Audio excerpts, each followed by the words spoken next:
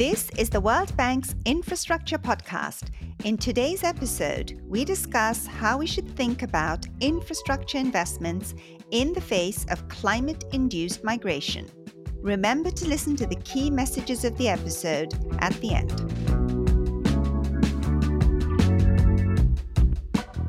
More than 4,000 years ago, in the Indus River Valley, there were sophisticated cities with their own infrastructure, such as well-planned streets and drainage. Yet, the Harappans had moved away from there by 1800 BCE, abandoning it all to settle in the Himalayan foothills. A recent study found that the drying up of the summer monsoon rains had reduced agricultural productivity over time, and the people increasingly abandoned what they had built. The fall of the Akkadian Empire of Mesopotamia is also now believed to have some climate roots. The abrupt onset of drought and falling agricultural productivity also led to mass migrations. Investments made in the infrastructure of these civilizations were left behind and lost their value, while those in new areas, where they moved to, gained in value. While these changes occurred over a long expanse of time and a long time ago, the questions they raise are relevant for us today. As climate changes around the world, living conditions will too. How should investments in infrastructure respond? Let's find out how. Good morning and welcome. I am Rumin Islam, host of Tell Me How. My guest today is Michael Oppenheimer, professor at Princeton School of Public and International Affairs. Welcome, Michael. Thank you for having me. We're very lucky to have you with us today. Climate-induced migration has been getting a lot of attention in recent years, and I wanted to begin today's discussion by asking you to explain what this is and why this is something that we should pay attention to. First of all, climate-induced migration has existed essentially as long as there's been human settlements. And weather disturbances caused people to move. And not just weather disturbances, but long-term changes in climate patterns that have always occurred naturally. What's new today is that climate change caused by the buildup of the human-made greenhouse gases, primarily by combustion of coal, oil, and natural gas to fuel our industrial society, begun to cause changes in those patterns, which themselves, we believe, are capable of causing large-scale movements of populations. Now, here I'm not talking about globally everybody getting up at once and moving somewhere. I'm talking about populations at many places across the globe moving in ways that they would not have otherwise. After all, mobility is a human phenomenon. We're not only used to it, but we do it anyway for lots of constructive purposes, not necessarily to flee, bad political situations or bad climate situations.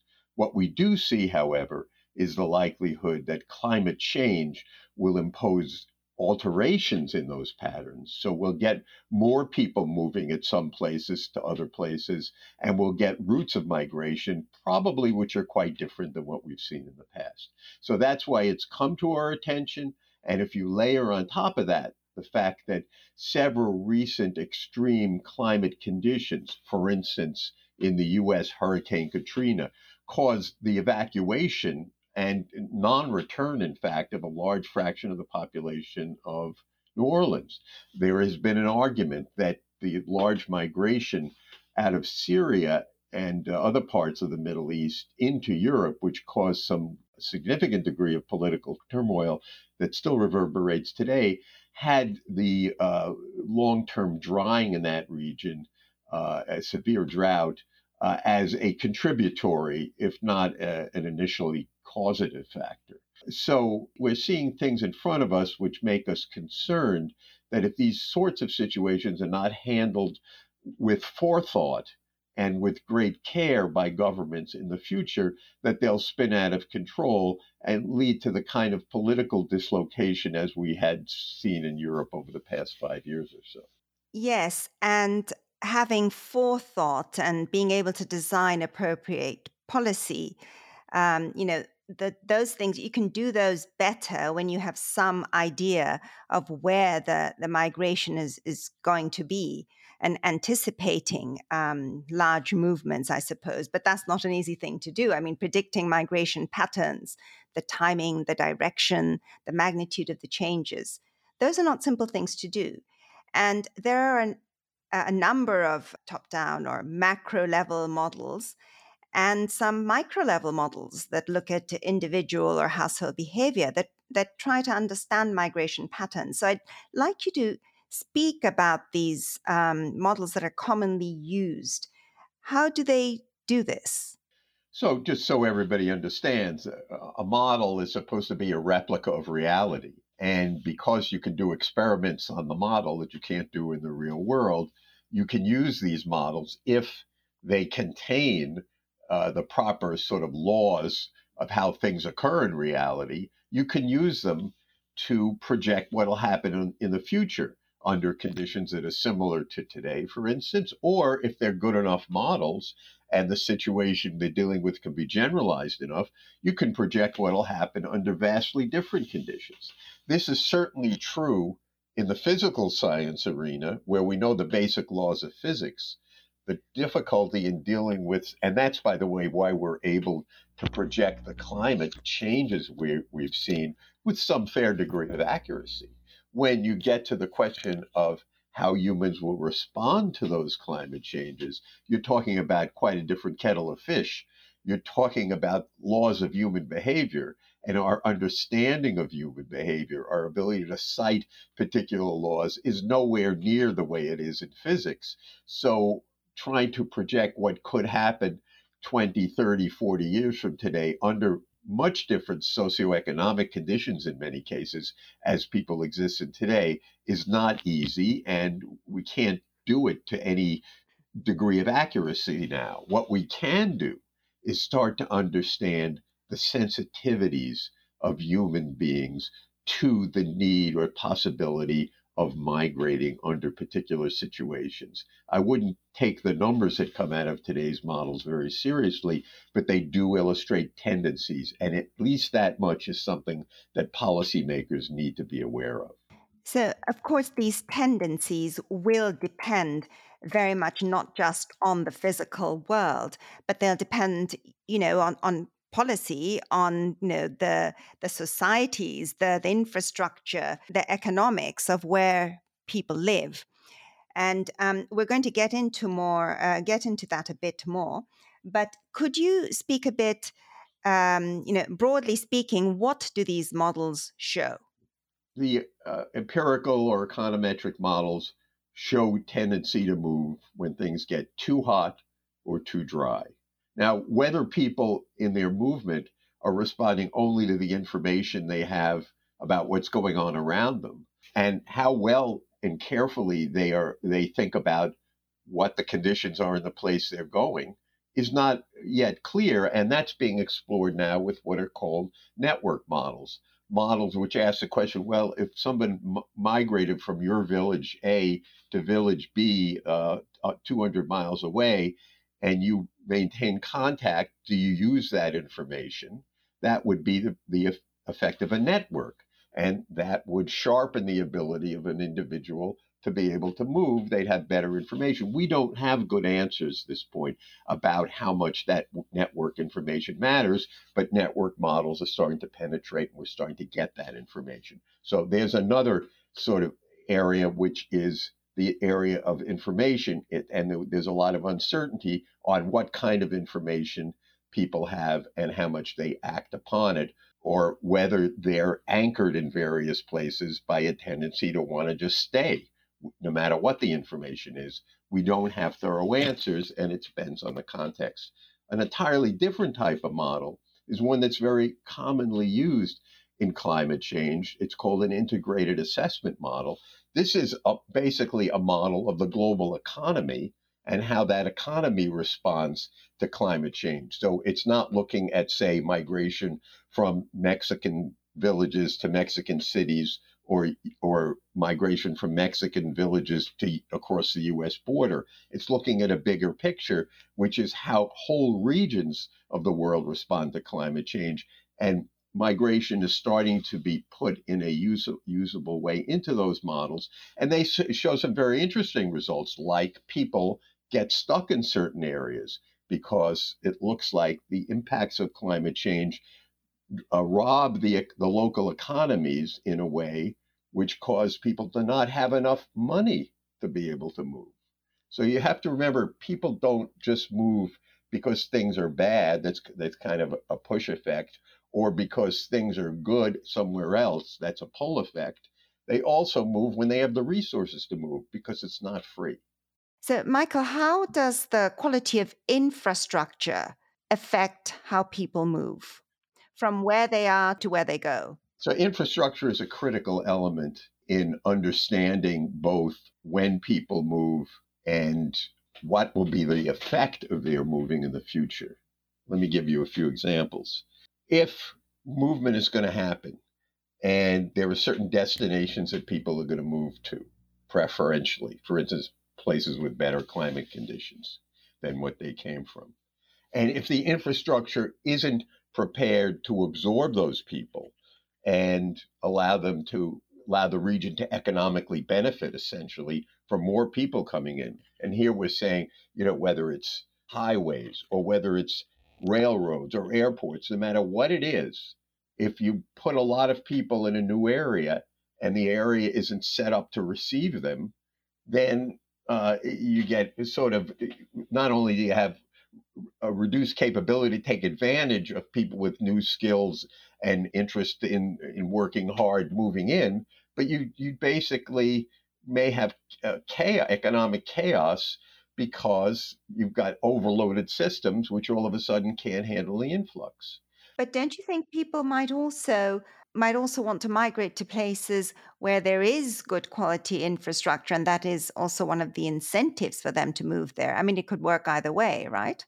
Yes, in fact, the basic long-standing economic theory is that people primarily move because of wage differences. They can earn more in one place than they can earn in another place, but it's not that simple.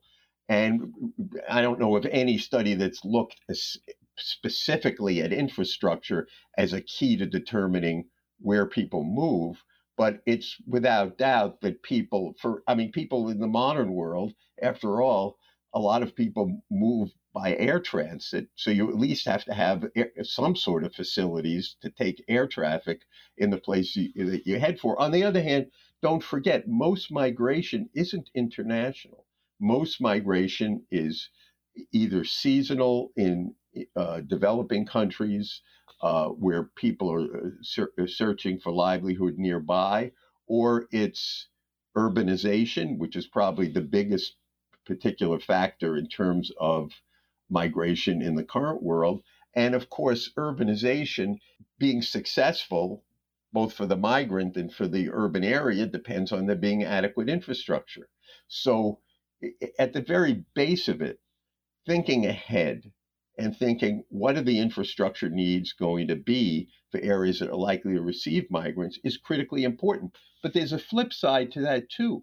Areas that people move out of frequently essentially get drained of skills and talent and enough population so that the current infrastructure is even sustainable. And governments already are in a position of making decisions about how long they can maintain infrastructure in certain areas, which are, for instance, being abandoned due to flooding, which is becoming more and more common, when they can't afford to spend every penny everywhere, and all of a sudden there's half the number of people or a third the number of people that used to live in a particular place. So infrastructure planning involves not only planning for more people in some places, but it means planning for less people in other places. So, can we move on to the micro agent based models that you mentioned and think specifically of some cases you may have studied? Because you've done studies on specific communities and localities that are facing changes in climate or seeing a lot of weather variability. So, would you speak a bit about some of these? Yeah, so one of the things we did is well, first of all, let me explain. An agent-based model looks not at the overall statistical situation, and it doesn't look at sort of the economic equilibrium situation. What it does is it looks at the decision making that occurs at the household level and tries to figure out how households which have certain number of members, certain age structure, certain economic capabilities, certain income, how they will make decisions to move or not to move as the climate changes. And there's a lot of important detail that goes into this. For instance, households generally or don't necessarily, in the face of climate change or extreme climate events, get up and move wholesale. They may send out members in anticipation of bad climate conditions to other places or other countries to earn income and send them back through remittances. So, one reaction to the development of unfavorable climate conditions isn't necessarily the household's going to move. It may simply diversify its earning power, essentially. Yeah, that's a good point. And so what we did is we looked at households in Bangladesh and try to understand how the threat of increased flooding, particularly near the coast, would affect people's decision to move or to stay or to find some other way to earn income in the same area. And what it turns out, despite the sort of delivered wisdom, well, as sea level rises, the coast is going to flood in Bangladesh. It's going to become harder and harder to defend the coast. Basically, it's going to become depopulated eventually. At least for most of this century, even under relatively high greenhouse gas emissions and therefore the higher warming scenarios, we don't see that. It's because that the growth in economic opportunity in Bangladesh, a lot of it occurs near the coast. We anticipate people staying and taking advantage of those job opportunities. So you may see a shift from rural to more urban lifestyle as people look to work in urban areas. But we don't think going to see a great depopulation. And that in turn has a big, important implication for infrastructure planning. It means that the government there has to think about, do they really want to start abandoning areas? Or if people are going to want to move there, if that's where the economic opportunities are, do they want to take advantage of that and instead protect areas? Build as much coastal defenses selectively because it's not possible economically, I don't think, to defend the whole Bangladesh coast, but create defended enclaves essentially because people seem to want to stay in the coastal area and because that's where the greater wage opportunities are. Or the government might decide, well, it's still not smart. It's eventually the ocean is going to win, you might say, and the government might decide it wants to invest elsewhere. In any event, the information about what's likely to happen allows the government to have a basis for planning infrastructure, whether it's coastal defense infrastructure and continued enhancement of transportation capability around the coastal area, or whether it's, well, we're really going to have to abandon parts of this place eventually, that is the coastal zone, and encourage development of infrastructure more inland. I seem to recall that you have actually done some work estimating the infrastructure losses in some of these cases that you looked at due to climate change. What were they? Were they large relative to other losses? If you go to a place that's really taken a big hit from climate and remembering that some climate effects are now also climate change effects, that is, they would not have happened without the buildup of the greenhouse gases. The example that's been worked out the best is actually for New York City, which took a beating in Hurricane Sandy in 2012. And it turns out that 10% of the flood damage, approximately, was caused by the incremental flooding due to climate change. And that caused expenses, which it caused about the whole damaging effect of the hurricane in New York City, for instance, was about $20 billion. And about 10% of that is $2 billion. It's quite a lot of money. And most of that, I think, was devoted to rebuilding infrastructure like the mass transit subway system in the area that was shut down for 3 or 4 days, flooded, and sections of it were devastated.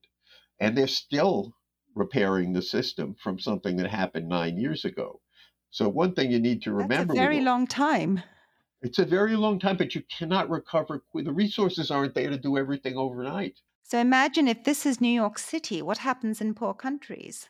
Well, you can see what happens in poor Yes. countries. You can see what happens in poor parts of the United States, after all. And even in places where literally hundreds of billions of dollars have been poured in, for instance, southern Louisiana, around New Orleans, they're still recovering from Hurricane Katrina, which is 16 years ago. So what we do when we think about risk is we think about the distance in time between two bad events, and you think about, is there any chance of recovering? And the threat with climate change is that time between severe events shrinks, so that an event that used to be a 100-year flood over the last century becomes a 20-year flood, a 10-year flood, a 5-year flood, and then an annual flood at many coastal locations by 2050, in fact. So we're seeing a development around the world where a lot of coastal locations are going to have the threat of essentially never being able to fully recover. So this is because the frequency of extreme events is increasing quite fast, right? Now, this, of course, makes me think of any new investment in infrastructure needs to factor in resilience. If you're going to be seeing, very frequent extreme events, then the way you think about rebuilding really has to take into account how resilient your infrastructure will be to this increased onslaught. That's a very important point. If we take the world as it's presented to us today, there's no way we could effectively deal with the current 100-year flood in a major city happening every year. But that's where we're headed.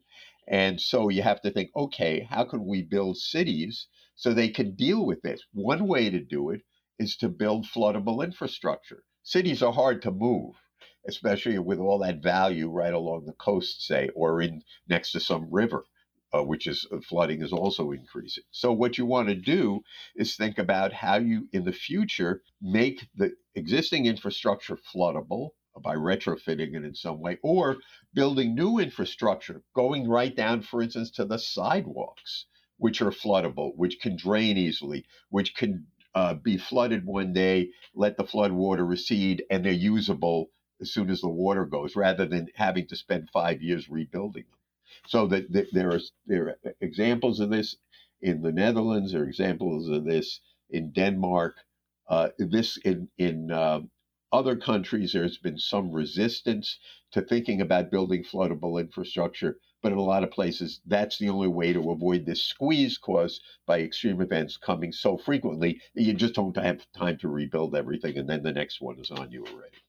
Yes, I wanted to think a bit more about your agent based models and what they say about human behavior, right? Because I was wondering, do people react differently depending on whether they think that whatever is happening in the weather, is a temporary phenomenon, as opposed to whether they think it's a permanent phenomenon? I presume they do. Yes, they do. Yeah, I mean, for instance, the events that move people quickly and in large numbers are extreme events, climate or non-climate. Non-climate event like a volcano, climate event like a extreme flood. Those cause people to move right away, but they don't move far in general, and they return, except in really extreme situations, as again happened in New Orleans with Hurricane Katrina, where about a third of the population didn't come back, and a lot of those people are eventually going to be replaced by people who didn't come from New Orleans. So if you look, however, on the long term and think about people experiencing a trend in warming or a trend in drying, their view appears to be somewhat different. There, the reaction is more, what are we going to do in the long term? And the long term, they're not going to come back because the conditions are only getting worse where they are. So they want to move away. And if they're going to move away and not come back, they're going to move farther. And more international migration is a response to this kind of thinking about long-term trends.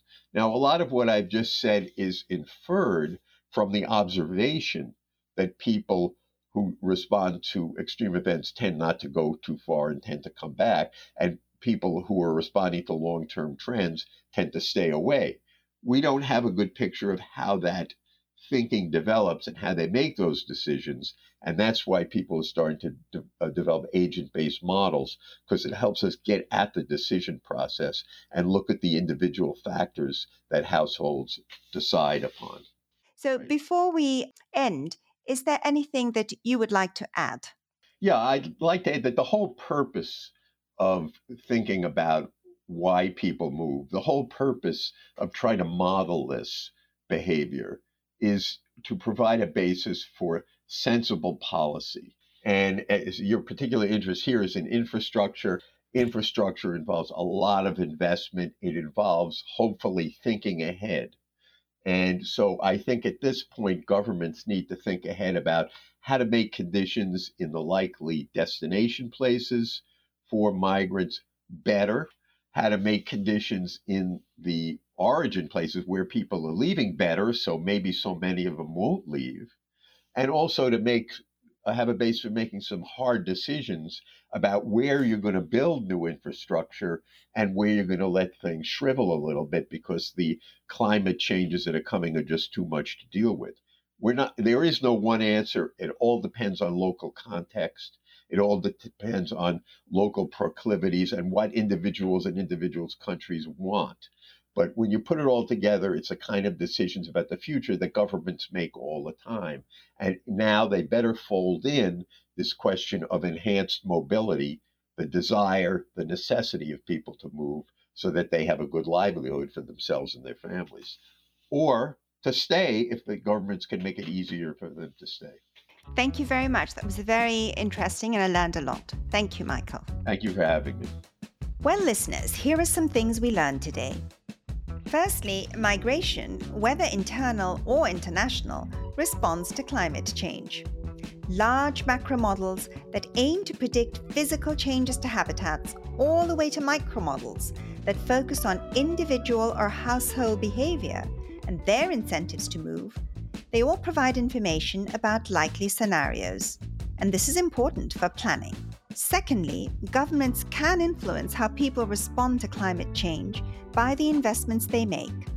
For example, investing in flood-proof transport infrastructure will allow more people to stay in areas affected by water level increases. Or they can choose to invest in areas which are less likely to be affected by significant climate events.